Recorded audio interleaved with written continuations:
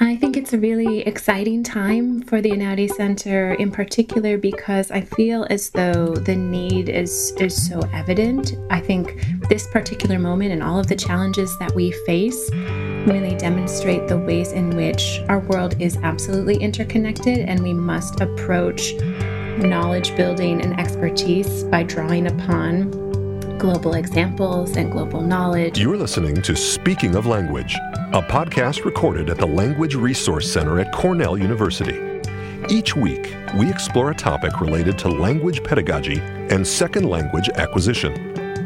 This week on Speaking of Language, Rachel Beatty Riedl, the new director of Cornell's Mario Einaudi Center for International Studies, illuminates the center's new Migrations Initiative, as well as her investigations as a scholar and podcast host into life and politics on the African continent. Welcome to a new episode of Speaking of Language. I'm Angelica Kramer, the director of the Language Resource Center at Cornell University. And I'm Sam Lupowitz, the LRC's media manager. On today's show, we are joined by Rachel Beatty Riedl, the new director of Cornell's Mario Einaudi Center for International Studies and professor in the Department of Government. We will talk about the new Migrations Initiative and other events and programs at the Einaudi Center. Welcome to Speaking of Language, Rachel. Thanks so much for having me. I'm so pleased to be here. So you started at a really interesting time at the Einaudi Center. You actually started remotely and then joined in the middle of a pandemic. Wonderful times to start a new position. We are so thrilled to have you at Cornell. Can you talk a little bit about your background and your research and your path with languages? Absolutely. Actually, it's truly language that sent me on my current journey. And I really credit that in terms of thinking not only about my research interests, but also the ways in which I'm able to observe the political world around me. So I was about to study abroad. I was an undergraduate at the University of Wisconsin, and I was trying to decide where to go. And I wanted to go to a place that was politically vibrant and dynamic, and a place where I thought I would grow and learn a lot. Mm-hmm. But I also wanted to continue to be able to use French, which I had studied in high school and had been continuing in undergraduate. So I was looking at the program offerings, and I decided to go to Senegal for the year. And because in that program, all of the university courses were offered in French. And so it was really a life-changing moment. And I, tell students this all the time in terms of thinking about the ways in which particular choices can set you on a path in terms of what you know, what you observe, and how you think about the world around you and your interests and how they develop in those moments. And what was really fascinating about the time in Senegal was that not only was I using French on a daily basis in terms of communicating with people at the university, but it was also an intensive study in Wolof, which is basically the lingua franca, in terms of markets and transportation and greetings. So we had an intensive component of language study in Wolof as well. And so it was really a way in which understanding language helped you communicate with the people around you, to understand more deeply their lives, their thought processes, what they wanted to express to each other and to you. And so it was really a way in which language deeply touched me to be able to observe the society and politics I was immersed in, but also in the ways in which how language is expressed differently allows us to think about how our linguistic ideas and framing shape even how we think about the world. And so that was really a very enriching experience. And then from there, being able to kind of pull on some independent research that I did in Senegal on opposition parties and the role of opposition parties in a place where a dominant party had only ever won since elections had been implemented following independence in 1960. So that really continued to spur my interests through graduate school in political science. And today I still study the ways in which democracy and political systems more generally do or do not represent the will of the people and how people organize into political entities to make demands upon the government. Mm-hmm. Wow. Fascinating. So at the Einaudi Center, there is a new initiative related to migrations. And with that, there is a migration minor. And we were wondering if you can share with our listeners a little bit about the background, what this minor is about, what unit it brings together. So all things migrations. Fantastic. I am so excited about the Global Grand Challenge and the Migrations Initiative because, in particular, I love, again, the journey and the pathway that brought us to this moment. It was an opportunity for faculty, students, experts across campus to come together and think about what space Cornell was uniquely positioned in to really make a difference, right? To think about the problems or the challenges that are confronting our global world and how we could bring together expertise to be able to understand and think about solutions or ways of approaching those issues in a very cross-disciplinary way. And so I think that that's really an exciting initiative. There are many research projects that are coming out of it. This year, we are also really combining the idea of studying migrations with ideas about anti-racism and thinking about systemic injustice and the ways in which barriers and boundaries are constructed to mobility, and what kinds of effects that has. So, migrations gives us a very open and capacious view of thinking about our world today, particularly when we are using this multi-species approach. So thinking about changes in our climate, habitats, environmental patterns, and the ways in which that changes animal migration, and therefore also effects for human migration. But also the migration of ideas is incredibly relevant today, the migration of microbes and pathogens, right? So thinking about all things in terms of mobility across borders, both real and constructed. So I think it's really an exciting topic and one that is very compelling to our undergraduate students who are now enrolled in the migration studies minor, because they see the intersection of these topics. They see climate and mobility and borders and boundaries and identities as intimately wrapped up together. So they understand that complexity. And they want to know more, and they want to know how a really, multidisciplinary approach to it, which they're able to get at the undergraduate level, have different types of courses in different parts of the university, can help them to make sense of it. So the minor itself is really an exciting approach because there are a number of different kind of introductory courses that span this multidisciplinary approach and allow for Cornell faculty experts to give presentations and share their knowledge with the students. And that really, I think, brings the students into this exciting network of scholarly contributions. Yeah, I think it's so important to approach this from a multidisciplinary perspective. This reminds me of the Languages Across the Curriculum initiative that we have, where we also go beyond, language classes per se, but we look at the discipline and we try to intermingle these different areas, disciplinary study and language study. So hopefully we can maybe add some language components to this minor in the future. Wouldn't that be great?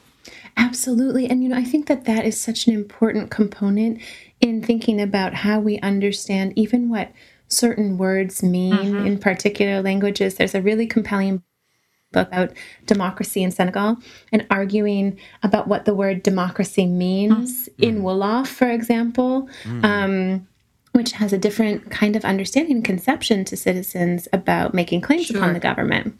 What else is happening at the Einaudi Center right now? What are your plans and your vision for the center?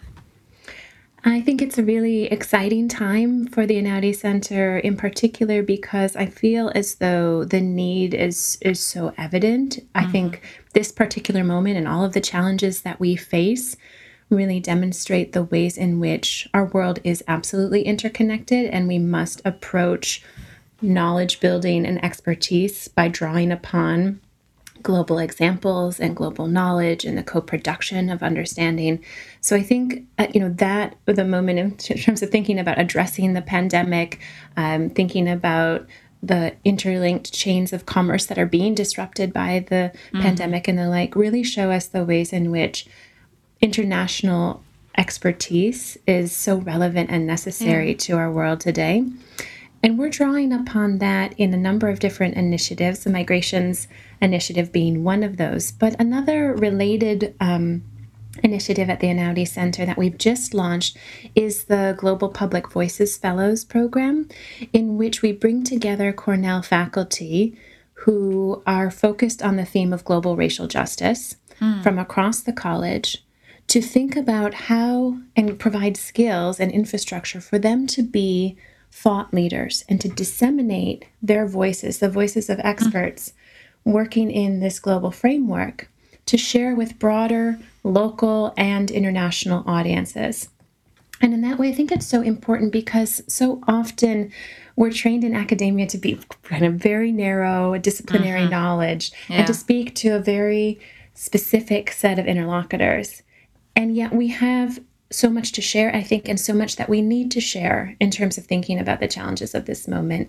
And so this is a program that's really meant to lift the voices of scholars who maybe certainly are unrepresented in terms of media profiles, right? Yeah. And to really elevate their voices to contribute to these contemporary debates. That's wonderful. Where can people find out more about all these initiatives that are happening at your center? So I really encourage students in particular and faculty who are interested to check out our website at Cornell, the Einaudi Center's website. And also, if students are interested in getting involved in multiple ways, I encourage them to reach out to us via email, because there are so many offerings for students, both in terms of thinking about language progression, putting their language to use in international settings, even in this moment when travel and mobility is constrained and limited. We've really pivoted to offer virtual internships and research opportunities to work with faculty and partners at other universities across the world. So there are a lot of ways in which students can get involved and apply their language skills or think about these international thematic topics. Your podcast, Ufahamu Africa, is about life and politics on the African continent. Can you tell us a little bit about that? What sort of guests you have there and what the general arc of the podcast is? Absolutely. So I see this as connected to the Global Public Voices Initiative, for example, a way of disseminating knowledge and sharing the voices of experts in terms of enhancing our understanding of, in this case, life and politics on the African continent. So we have usually a mix of guests, thinkers and makers who are studying and working in Africa.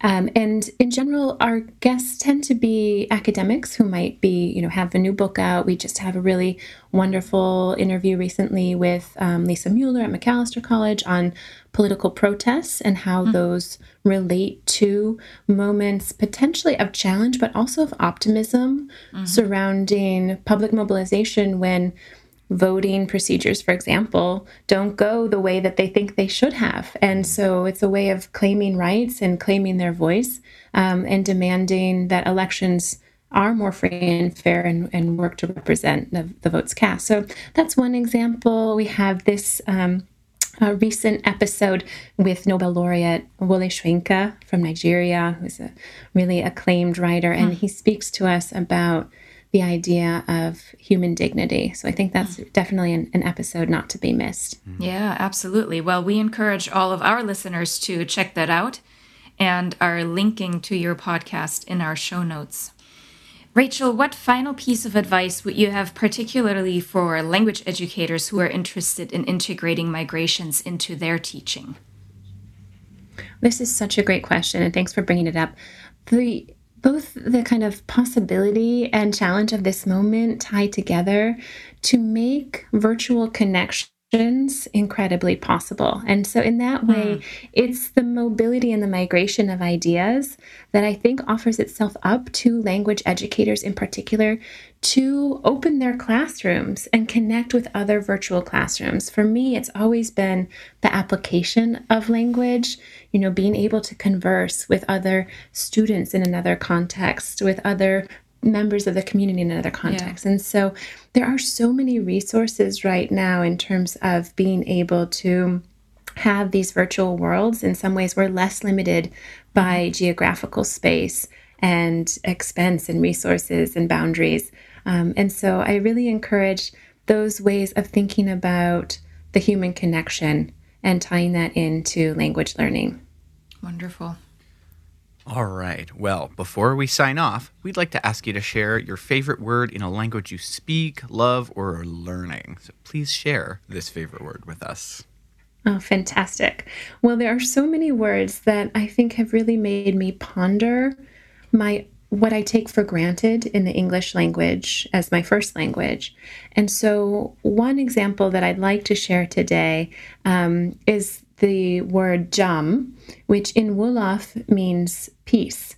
And what is interesting about this word is the way it's used in colloquial language as a way of showing respect in departing. So a way of saying goodbye.